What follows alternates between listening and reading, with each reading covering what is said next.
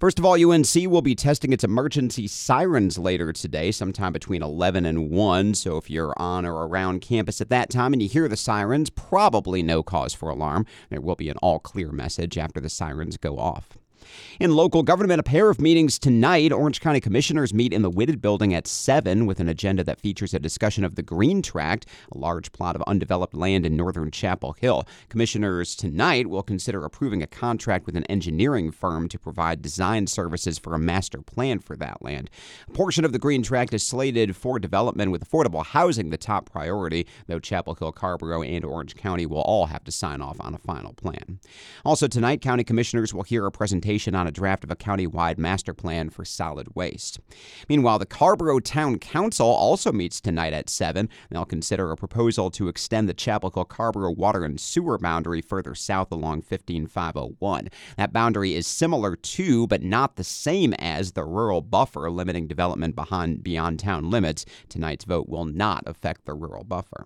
Also tonight, the Town Council will take one final vote, this will be a quick one, to officially change the name of Carr Street, currently named after Julian Carr, who helped establish the town in the early 20th century, but was also a prominent white supremacist. The road will instead be named after Braxton Foushee, who became Carrboro's first black town board member in 1969. In Durham, the school board is not meeting tonight, but they will meet tomorrow. The board has scheduled an emergency meeting Wednesday evening at 6 o'clock to address the salary dispute that led to additional walkouts and school closures yesterday. You can get links to all of the meeting agendas on our website, chapelboro.com. Turning to state news, the U.S. Justice Department yesterday announced a $13.5 million settlement with First National Bank of Pennsylvania over charges that the bank discriminated against Black and Latino homebuyers over a 4-year period, especially around Charlotte and Winston-Salem. The bank allegedly discriminated against Black and Latino residents who applied for mortgage loans. They also shut down branches in minority neighborhoods and ignored entire neighborhoods for potential lending. That specific type of discrimination occurs so frequently that it has its own name. It's commonly known as redlining.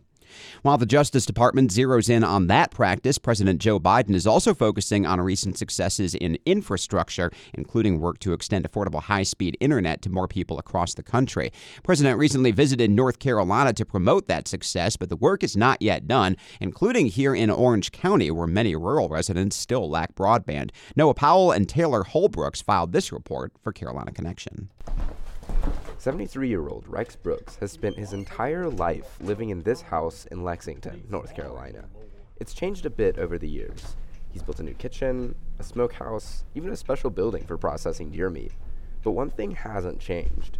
His house does not have an internet connection.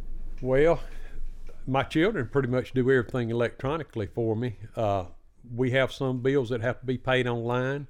My daughter takes care of all that. Otherwise, we pay our bills in a check, or either if it's local bills, we run by and pay them at the local places around here, like water bill and electric bill and all that. We just pay them at that time. While Brooks's life without the internet is manageable for him, he knows his children can't live that way. And they're good in their own way. I'm not taking that away, and I know society's gone that way. But at my age, I think I can get by till the end. The way I'm doing it now, so I might worry my children to death, but it's just going to happen that way. What I've got invested in them, surely can give me some answers, or take care of some business for me, Rex is just biding his time, trying to wait out the increasingly online world. But for many North Carolinians, this isn't an option. The internet is, for most aspects of life, a requirement. When President Biden visited Raleigh, he aimed to make the internet cheaper, faster, and more available for families across North Carolina. High-speed internet isn't a luxury anymore, it's an absolute necessity. And today I'm announcing another major step. We're investing another $82 million to connect 16,000 additional homes and businesses, bringing high-speed internet all across the state of North Carolina, from top to bottom. The North Carolina Department of Information Technology reported that at least 1 million households in North Carolina still lacked high-speed internet in 2023. Ray Zeiss has worked for 10 years as the senior director for NC State's Friday Institute. Zeiss has helped spearhead an online survey that is monitoring North Carolina residents' access to internet. So we've had 140,000 responses. So we run it behind the scenes at NC State. This map allows state officials to put funding into action and pinpoint areas that still do not have internet. It's a real joy to see that eventually here this year the money will really start rolling out, and we'll start to see real change and real holes being dug and fiber put in and life-changing access happening to some people that never thought they would see, gigabit internet at their house. Zeiss work is prioritizing state taxpayer dollars and working to close the digital divide. NC Broadband's Affordable Connectivity Program has helped over 22 million Americans save $30 to $75 per month on their internet bills. I got a tractor there and another one behind it there, and I got this truck here. I pull my trailers. Back in Lexington, it doesn't seem that much will change for Brooks. When you're younger, you have to go that way. It's been out for years, but it's really came on the scene in the last 15 to 20 years, really strong and everything. Had I been younger when it came out, I'd be right there and probably fall in the same category as the rest of them. The expansion of broadband across North Carolina is helping to ensure that for younger generations to come, internet access won't even be a second thought.